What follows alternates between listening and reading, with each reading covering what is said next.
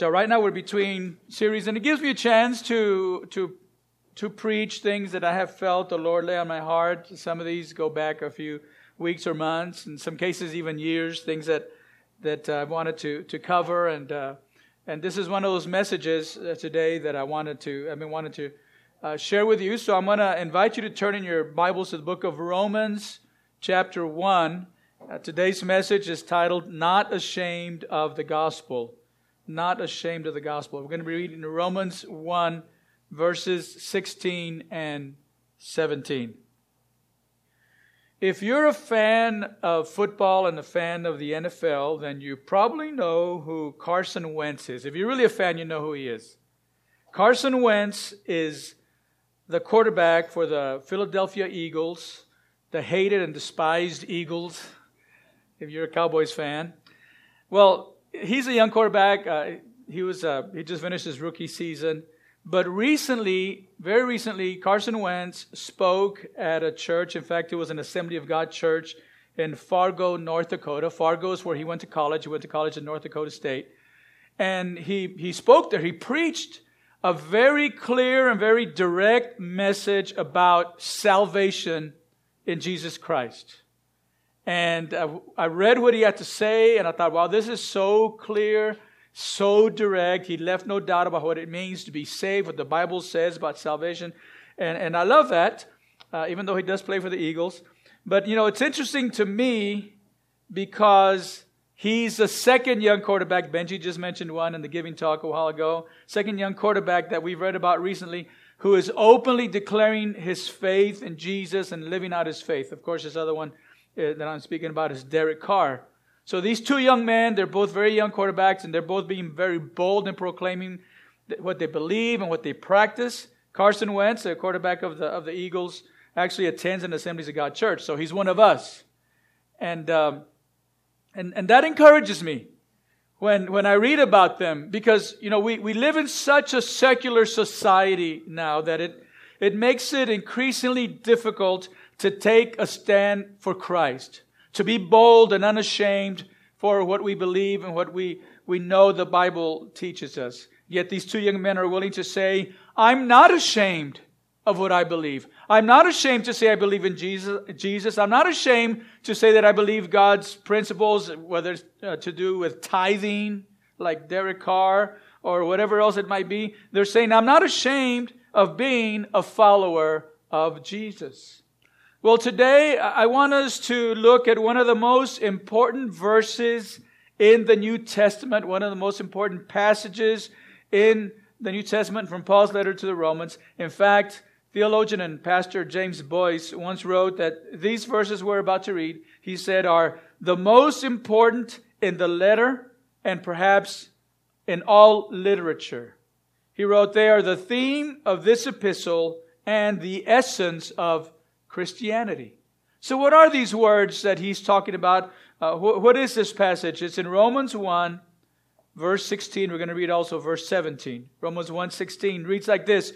Paul writing, for I am not ashamed of the gospel, because it is the power of God that brings salvation to everyone who believes, first to the Jew, then to the Gentile. For in the gospel, the righteousness of God is revealed, a righteousness that is by faith from first to last, just as it is written, the righteous will live by faith. Now that last phrase he was actually quoting from the Old Testament, from the book of Habakkuk. The writer to the Hebrews also quotes those words, the righteous will live by faith. And some of you may know that it was Martin Luther's wrestling with this passage, with this truth, the righteous will live by faith, and finally to understand this verse that transformed his life and that led to the Protestant Reformation, that got the church back on track because it had gotten off track.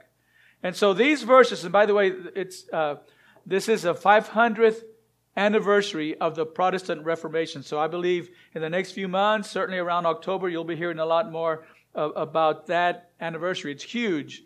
And these verses have had an incalculable effect on world history. And I believe they're going to have a profound effect in our lives if we allow God to open our eyes to the truths found in them. But before we look at these verses, and primarily verse 16, verse 17 is about righteousness that's revealed in the gospel, about faith. But I want to really focus on verse 16 today. But before we do that, I want us to see the flow of what Paul is writing, the flow of his reasoning here. Because he begins, if you look at verse 16, with the word for. For I am not ashamed of the gospel. Now that word for connects us with connects verse 16 with verse 15, where Paul said, I am eager to preach the gospel to you who are in Rome. In fact, I want you to notice how many times he writes about wanting to go to Rome. In verse 10, he writes this, in my prayers at all times, I pray that now at last by God's will, the way may be open for me to come to you. Right? So he's saying, this is what I'm praying for. Verse 11, I long to see you, that I may impart to you some spiritual gift to make you strong. That's the second time. Third time, in verse 13, he says, I do not want you to be unaware, brothers and sisters, that I planned many times to come to you, but have been prevented from doing so until now. Right? So he's emphasizing, I really want to get to you in Rome. And then in verse 15, he says, that is why I am so eager to preach the gospel also to you who are in Rome. So why is he so eager to get to Rome? And why is he so eager to preach the gospel in Rome? So he says in verse 16, for, or because, I am not ashamed of the gospel. So the next question is, why not? Paul, why are you not ashamed? He says, for it is the power of God for salvation to everyone who believes, to the Jew first, and also to the Greek. Then we might ask, so how is that so? How is this gospel the power of God for salvation to everyone who believes? He says, for in it the righteousness of God is revealed from faith to faith. So the question might be, so Paul, is this a new idea? No, he's, like I said, he's simply quoting Habakkuk 2:4. He says, as it is written, but the righteous shall live by faith. Now, let's go back to that first phrase, because for weeks I've been thinking about this passage, this verse, and this phrase where Paul says, for I am not ashamed of the gospel. And I've just kind of been thinking about that and just kind of reflecting on it throughout the day. I ask myself, why does Paul say, I am not ashamed of the gospel? Well, I read that this is actually the use of a literary device, figure of speech, as it were. We learn many types of figures of speech in school, the metaphors, the similes. Remember all those? Well, this is one that wasn't as familiar to me. You might know this, but this is a literary device known as litotes. And a litote is when you use an understatement to express something positive through the negative of the contrary. Did you get that? It's using an understatement to express a positive through the negative of the contrary. Again, all that means is, for example, parents, let's say that you give your son a job to do. Let's say that you tell your son, I want you to go outside, I want you to clean the yard, I want you to do this. You tell him what you want him to do, clean up and move or cut some wood or whatever it might be. I don't know. Kids still cut wood. But whatever job you might give him to do. And then an hour or two later, you go outside to inspect his work, and he's done everything you've asked him to do the way you asked him to do it. And you might look at that and say, not bad. Not bad. Okay, now that is a litote because you're actually using an understatement. What you really mean is, good job, son. But instead of saying, good job, son, you say, not bad. Not bad. Thanks for doing that. Okay, that is a litote. And Paul is using litotes when he says, I am not ashamed of the gospel. What he really means is, I'm proud of the gospel. What he's really saying is, I glory in the gospel. I stake my life in this. When he says, I am not ashamed of the gospel. But the question still remains, and I still have this question, why would he express it that way? Why would he express it that way? Well, there are many reasons that he might express it in the negative. I am not ashamed of the gospel. There are a lot of reasons why he might do that. Just like there were a lot of reasons why someone, whether Paul or someone else, might be tempted to be ashamed of the gospel, especially in a city like Rome. Remember, he wrote this letter to the Romans. Rome was a very sophisticated city. And the gospel of Jesus Christ was not highly respected because the gospel was about a Galilean carpenter who was executed by the Roman government in the most humiliating way possible, by crucifixion. Crucifixion was a humiliating way to die, to be executed. It's a very embarrassing way to die. And so this message about a man, a carpenter who was humiliated and was crucified, I mean, this is Rome. This is the capital of the civilized world. This is Rome, where your message had better appeal to the educated, or it's not going to be accepted. Your message better offer political solutions to the needs of the empire, or it's not going to gain a hearing here. Your message better offer some answers to the massive problems in society, whether it's the problems of slavery or greed or lust or violence, or the people of Rome won't listen. So it would have been tempting for someone to try to soften the message of the gospel in the city of Rome.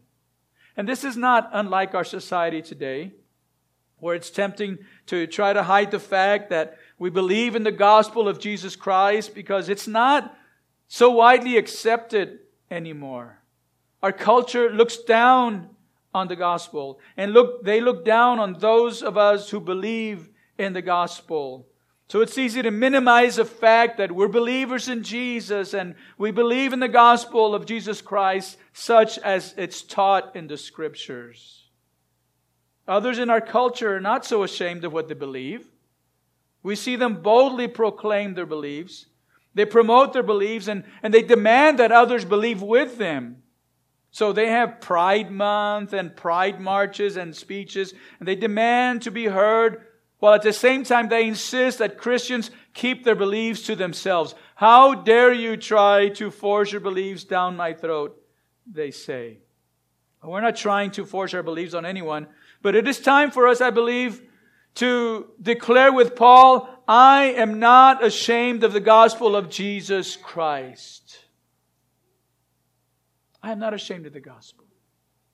Why does he say that?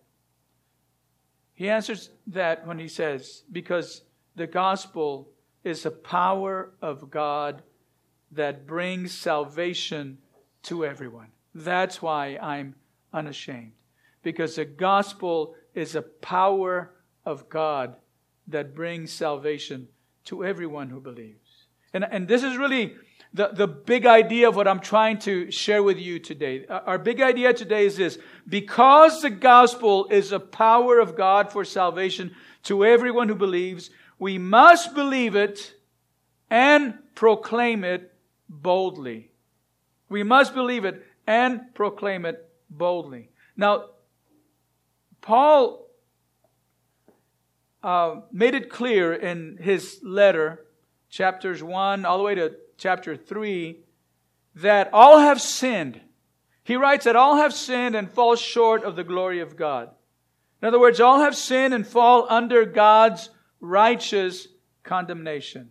Now, because all have sinned, then all are alienated from God, because God is absolutely righteous. And if we have sinned, then we're separated from God. So, Paul writes, we're all under God's wrath. God is absolutely righteous. We have all sinned, so we're all under His wrath. He says in verse 18, right? The verse after 17 that we just read. Verse 18, he wrote this, the wrath of God is being revealed from heaven against all the godlessness and wickedness of people who suppress the truth by their wickedness. Right? So we're under God's wrath. Now salvation, he writes about salvation. The gospel is the power of God for salvation to everyone who believes. Salvation then refers, and I hope you're tracking with me here, God is absolutely righteous. We're sinful, so we're under God's wrath. But salvation then refers to being rescued from God's wrath. and being rescued from the judgment that we deserve because of our sin. Salvation means being delivered from the penalty of sin, which happens the moment we believe. We're rescued from the penalty of sin. Salvation means being delivered from the power of sin as we grow in godliness. We call this sanctification. We're delivered from the power of sin as we grow in godliness. But salvation also has some positive aspects, such as we enjoy peace with God, a reconciled relationship with God. We receive all the riches of Christ. Paul told the Philippians, all the riches of Christ are ours through Christ when we're saved. So we have, the negative side. We're saved from judgment. We're saved from wrath. We've got the positive side. We've got peace with God. We've got blessings, the riches of Christ. But if we think that we need to sell the gospel by glossing over the negative aspects of salvation, the negative sides that says, you're a sinner, you're under God's wrath, and you need to be saved and delivered from God's wrath. If we think we need to sell the gospel by glossing over that negative side of salvation and focusing only on the positive side of salvation, then we fall into the sin of being ashamed of the gospel. We don't need God's salvation, and we don't need Christ to die on the cross for us, or Christ didn't need to die on the cross if we're all basically good people who just need encouragement once in a while.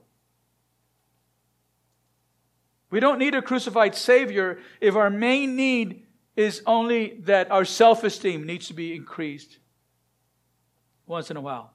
We don't need salvation. We don't need a crucified Savior if all we need to do is learn some helpful hints for happy living and we're okay.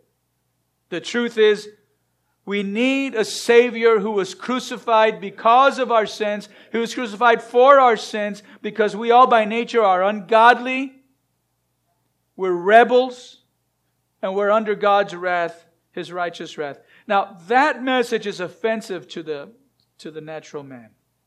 But if we pull our punches on this point, then we miss the heart of the gospel and we miss the power of the gospel. The gospel is only good news to the person who realizes that he needs to be saved or he will be eternally punished and will eternally perish. Now salvation, and here's the point. Salvation requires the power of God. Salvation requires the power of God. Because of where we are, we're alienated from God. We're separated from God. We can't save ourselves. We're ungodly rebels. By nature, we're evil. We can't save ourselves. Salvation requires then the power of God.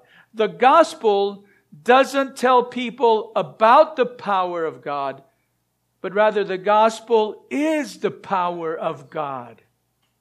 The gospel is the power of God for salvation. This means that salvation isn't something that sinners can attain by their own efforts or by their good works. If that were true, as I said, Jesus didn't need to die on the cross. Salvation is not even a joint effort where God does His part and then we do our part. No, it's all God. Now you may be thinking, but don't I need to believe? Don't I need to have faith? Yes, you need to have faith. But saving faith, which includes repentance, saving faith is not something that sinners produce on their own. Saving faith, the Bible says, is a gift of God. Repentance, Paul said, or Peter said, is a gift of God. Saving faith is a gift. So even the ability to believe in Christ and to believe the gospel and to receive it is a gift of God. And I think it's important to see that salvation doesn't depend on a human decision alone, but it depends on the power of God. It's easy to believe that I just made a decision. I just prayed the prayer of salvation and I'm saved. And certainly that guides us into a relationship with Christ. And that can be the beginning of a relationship with Christ. But that alone doesn't mean that we're saved, because salvation requires the power of God. This is why I've heard parents say, I don't understand, my son has left the church, has left God. And I don't understand, because when he was 6 years old, he said the prayer of salvation. He made a decision for Christ. Well, maybe he made the decision, maybe he made the prayer, but he didn't allow the power of God, the power of the gospel to change his life, because salvation requires the power of God. When Jesus, just as a way maybe for you to understand this, when Jesus raised Lazarus from the dead, we talked about this a few weeks ago. He came up to the tomb and he said in a loud voice, "Lazarus, come forth." Now when he said that, it's possible the people that were around him may have thought, is he crazy? He's calling Lazarus to come out? He's speaking to a dead man who's been in the tomb for 4 days. His body is rotting, is corrupting already. And he's asking him or commanding him or telling him to come out. But we know that the power of God through the word of Jesus imparted life to Lazarus. It was the power of God through the words that Jesus spoke, imparted life to this dead man. And that's like the gospel. The gospel is like that. When the rich young ruler, remember the story of the rich young ruler who came to Jesus and told him, "Good master, what must I do to inherit eternal life?" And Jesus told him, "You know the commandments?" And he says, "I've done all of it. I've kept all the commandments." And Jesus says, "Well, there's one thing you're missing, one thing you're lacking. Sell all your riches and give them away, and then come follow me." And he walked away from that. He walked away from Jesus. He walked away from eternal life. And at that time, Jesus said this to his disciples. He said, "Truly I say to you, it is hard for a rich man to enter the kingdom of God."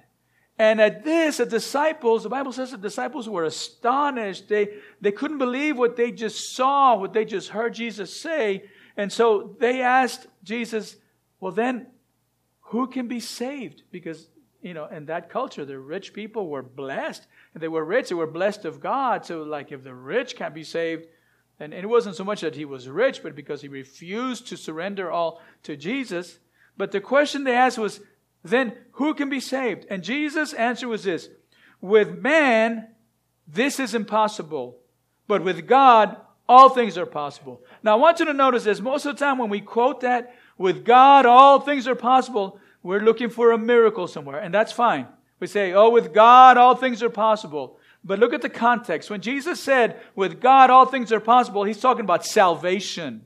He's talking about being saved. And he said, with man, this is impossible, but with God, all things are possible. He's saying salvation is from God. It requires a very power of God. So the gospel is not just helpful advice that people may want to try out. No, it is a very power of God imparting new life, imparting salvation to those who were dead in their sins and those who were under God's wrath and condemnation.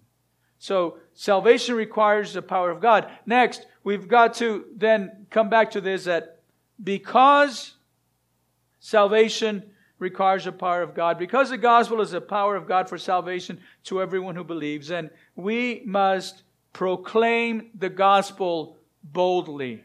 We must proclaim the gospel boldly. We cannot be ashamed of the gospel, because we won't see the power of the gospel if we're ashamed of the gospel. If we feel that somehow we need to sugarcoat what we believe, somehow we need to soften the message, because after all, the message of the gospel is offensive to people. What? You don't believe in what the rest of the world believes? What rock have you been living under? You're so far behind. You don't believe in abortion. Everybody believes in that. You're old-fashioned. You would get called all kinds of names. You're old-fashioned. You're a hypocrite. You're a hater. And so we try to soften the message of the gospel. We try to soften the things that we believe. We try to polish it up a little.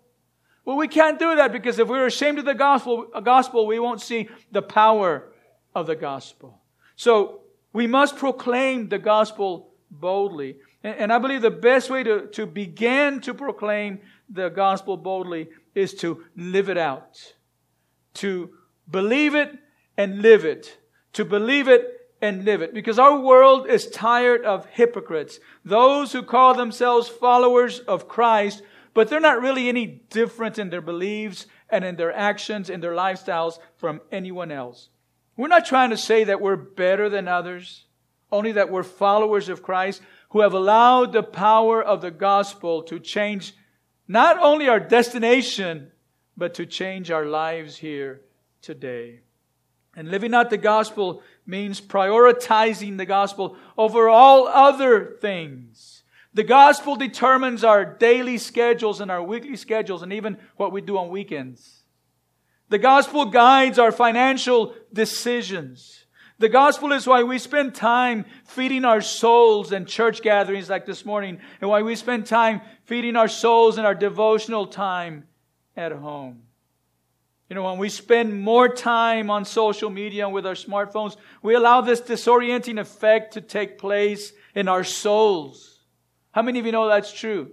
That an addiction to our phones creates a disorientation in our souls.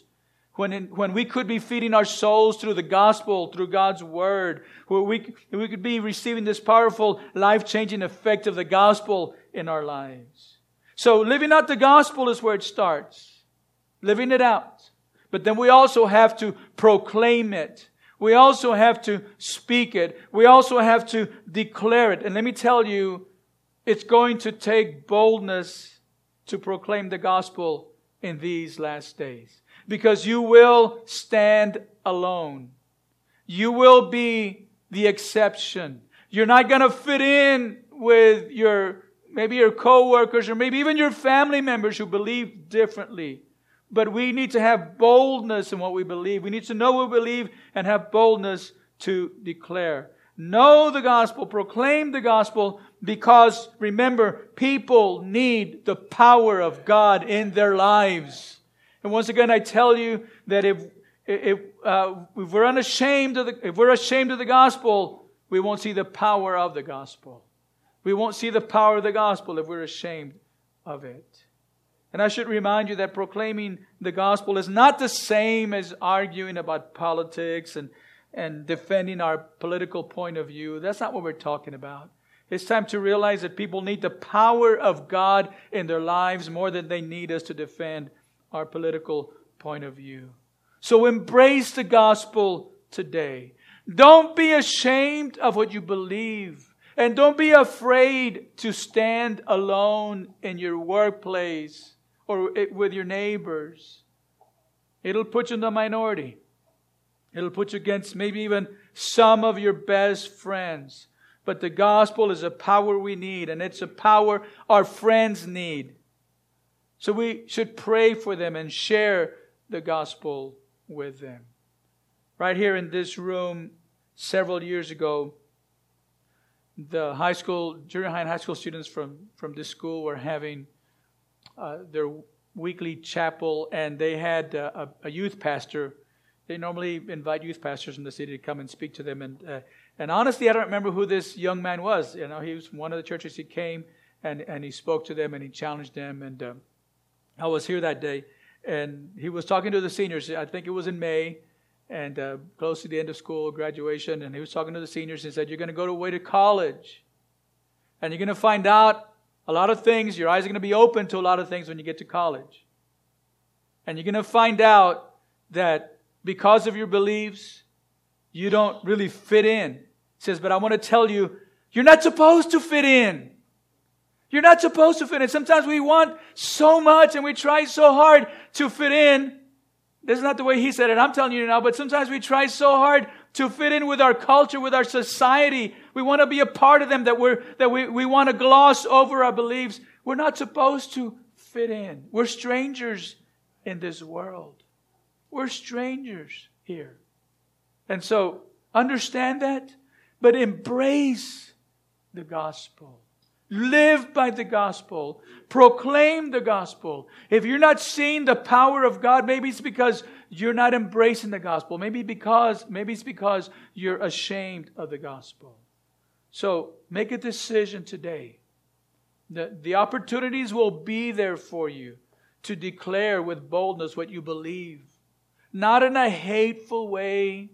Certainly not looking down on people. Not at all. But in a way that allows the power of God to flow, the power for salvation to flow through your life to your friends, to your family, so they also can receive this power of salvation. The world is tired of hypocrites. The world needs people who are bold, who will stand up. Let me finish with this one last story. When I was in high school, we went to a youth camp. My memories of youth camp are still so vivid and so powerful. And there was a preacher, the speaker that day, told a story about a young man who was the president of his youth group. Back then, remember, it wasn't like youth pastor. It was like we had the president of the youth group. Our youth group back then was a Christ ambassadors. So this was a CA president. So this young man, he was a president of the youth group, and they had youth group on Sunday evenings. And so this young man was living a double life. He was president of the youth group, but after youth group, he'd go off with his friends. They'd go drinking, riding around drinking. That was his life. And so he said that one time he was driving with his friends. This young man was driving with his friends. It was after youth group. He went out with his friends. They're drinking. They're driving around drinking. And he's in the car. One of his friends is driving, and he's got a can of beer in his hands. And his car pulls up, and it's a girl from the youth group. She was a vice president of the youth group.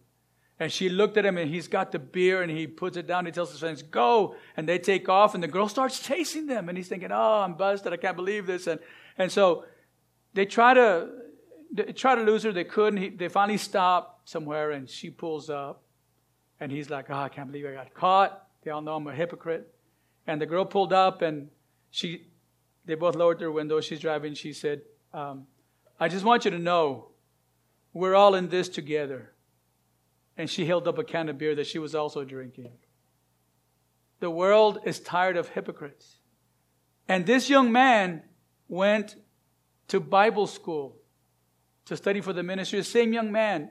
And they had a band. They used to perform. They used to play services. And he says, we weren't serious about this. We'd go out and we'd sing, and people would cry, people would pray, and we were hypocrites. He said, this young man said, we had 2 lists of songs. And we'd say, well, okay, do we want the list that makes him laugh or the list that makes him cry? Let's make him cry today. Okay, we'll sing this list of songs. Well, this young man who was a hypocrite in high school, a hypocrite in Bible school, was the same man who was preaching to us. He said, I was a hypocrite. Of course, he cried before. He says, I did that. I hurt so many people. I confused so many people. And I misled many people. The world doesn't need hypocrites.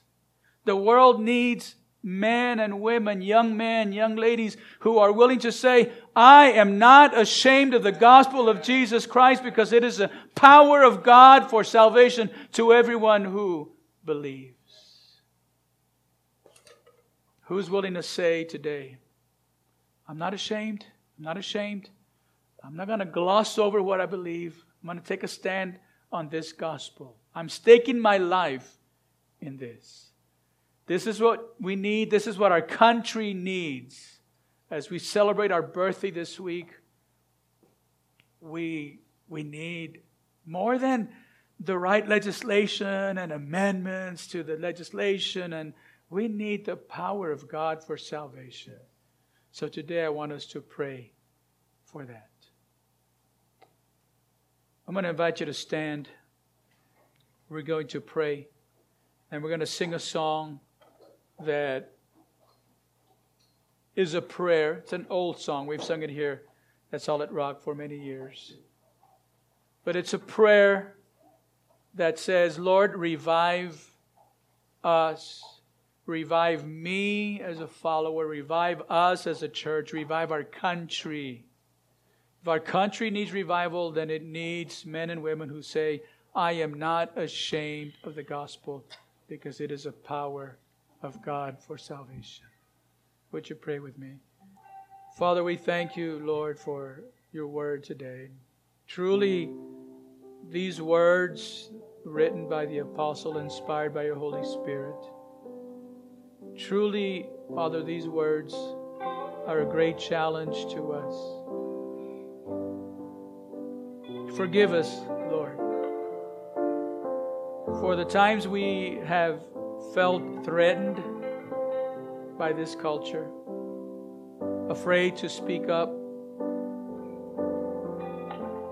Forgive us, God, for the times that our decisions have equated to us being ashamed of the gospel. How can we be ashamed of a gospel that has given us new life? How can we be ashamed of the gospel that has allowed our sins to be forgiven? Your Father, your Son, Jesus, was not ashamed to die a very embarrassing death, a very shameful death, very humiliating death. He wasn't ashamed to do that because of His love for us. How can we be ashamed to live for Him? We long to see your power. I want to see your power in my life. I want to see your power in the lives of my children, my family, my friends, in this church. Help me not to be ashamed of the gospel. Help us to declare today. We declare like the Apostle Paul, I am not ashamed of the gospel. Would you say that today with me? Would you say, I am not ashamed of the gospel? Come on and say it. Say it. I am not ashamed of the gospel. Father, we declare it today. I am not ashamed. Forgive us, God. Renew us. Cleanse us. Send revival today.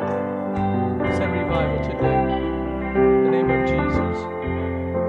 Would you sing with us today?